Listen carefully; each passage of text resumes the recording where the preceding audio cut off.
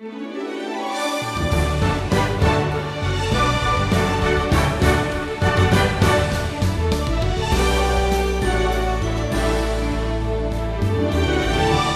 a question for you to think about today.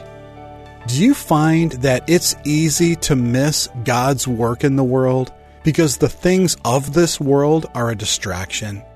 When we're focused too much on the world, its values, expectations, and temptations, it's hard to also be focused on God. To follow Jesus is to serve and sacrifice for others, not elevate ourselves at the expense of others. And Stephen Davey called today's lesson, Me First.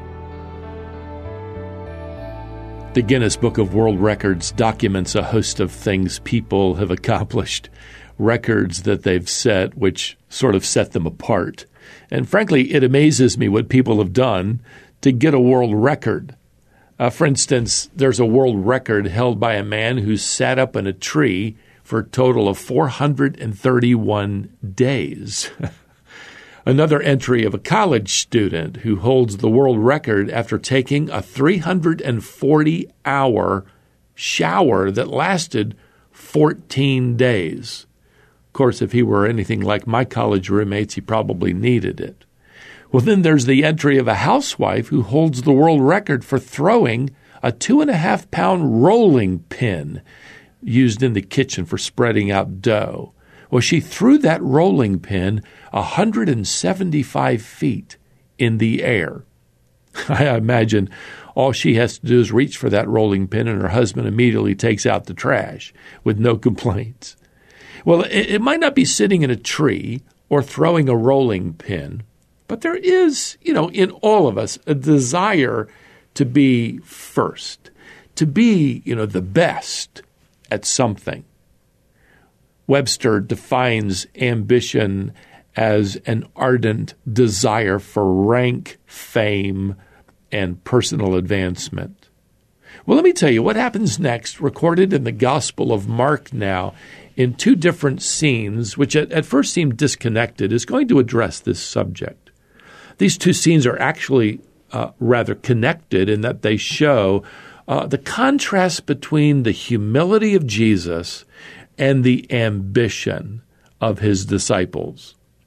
Now in chapter 10, we're reminded here in verse 32 that Jesus is on his way to Jerusalem. We're also given this rather interesting comment. Jesus was walking ahead of them, and they were amazed, and those who followed were afraid. This amazement and fear are the result of Jesus' determination to go to Jerusalem. The religious leaders are determined to kill him, John chapter 10 has told us. And to add to their amazement and fear, Jesus doesn't hide anything from them. He says here in verse 33, "See, we are going up to Jerusalem, and the Son of Man will be delivered over to the chief priests and the scribes, and they will condemn him to death and deliver him over to the Gentiles, and they will mock him and spit on him and flog him and kill him. And after 3 days he will rise." Now, this is the third time Jesus makes this announcement of his coming death and resurrection. Back in Mark chapter 8 and verse 31, when he made this announcement to his disciples, you remember Peter rebuked him.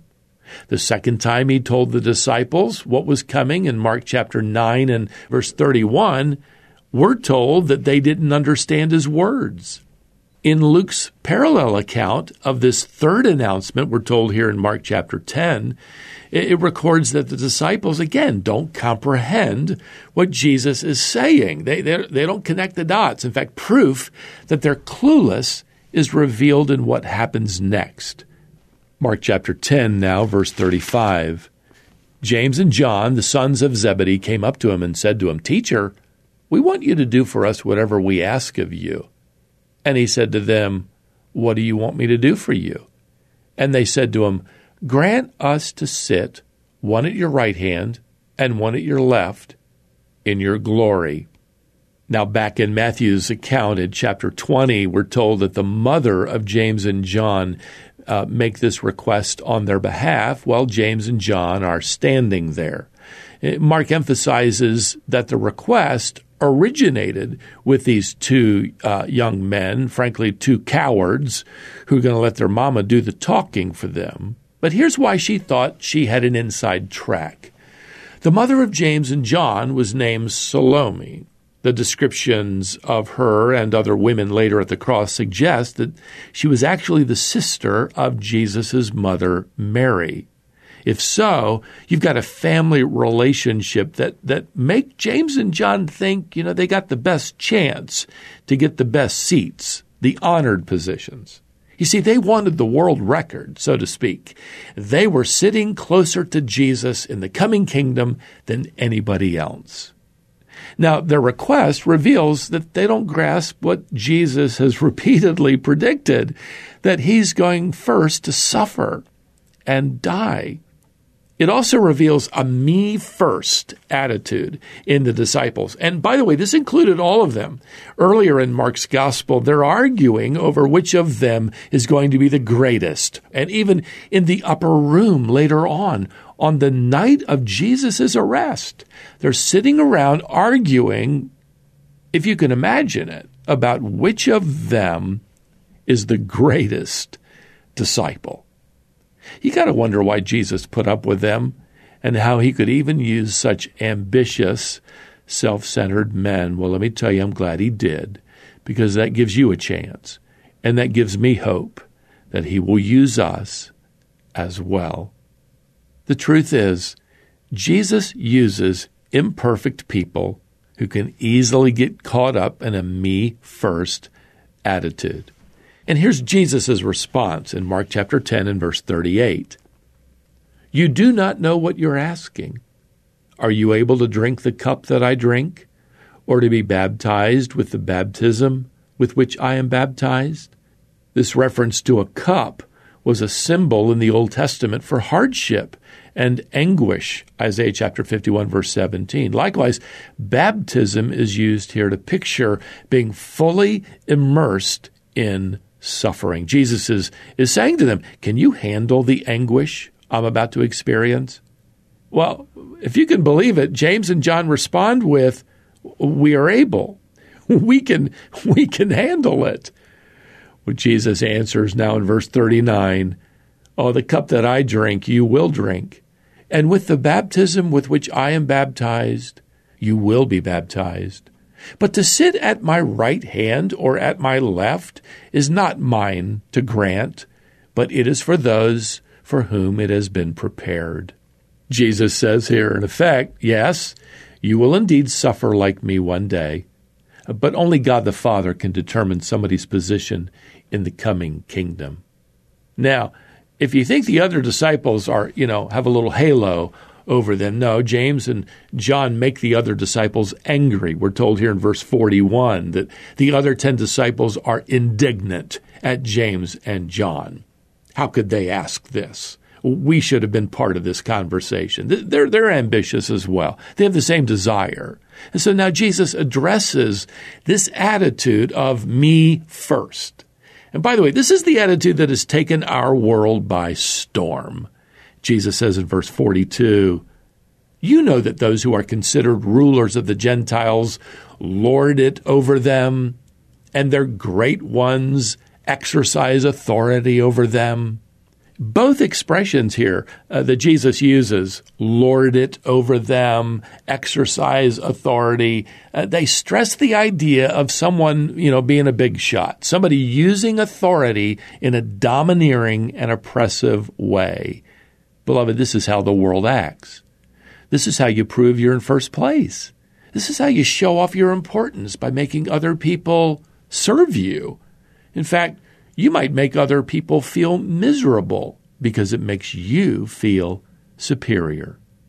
Well, in contrast, Jesus says this here in verse 43, but it shall not be so among you. Whoever would be great among you must be your servant, and whoever would be first among you must be slave of all. So the standard of greatness in the mind of the Lord is defined by serving others. In fact, the word servant, diakonos, emphasizes the work of serving others. In fact, we get our word deacon from diakonos. It means a servant. The word Jesus uses here for slave, doulos, emphasizes a subservient relationship to a master. So, we are to serve others, considering them superior to us, and Jesus says, you live like that. That is true greatness. Well, now Jesus applies this definition of true greatness to his own incarnation, his departure from the glory of heaven to join the human race and suffer for our sins. Jesus says here in verse 45, "For even the Son of Man came not to be served, but to serve, and to give his life as a ransom for many." The word he uses here for a ransom originally referred to the price paid for the release of a slave.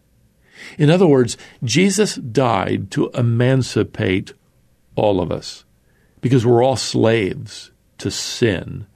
We're all enslaved to death. Jesus came to set us free. He is true greatness. And as we imitate him to those around us, well, we're not going to live by the standard that says, me first. We're going to live by the standard that says, here it is, me last. You first. Well, until our next wisdom journey together, beloved, may the grace of the Lord Jesus Christ and the love of God and the fellowship of the Holy Spirit be with you all. Amen.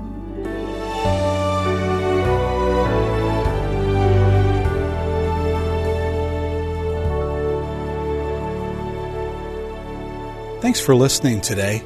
Stephen called this lesson, Me First.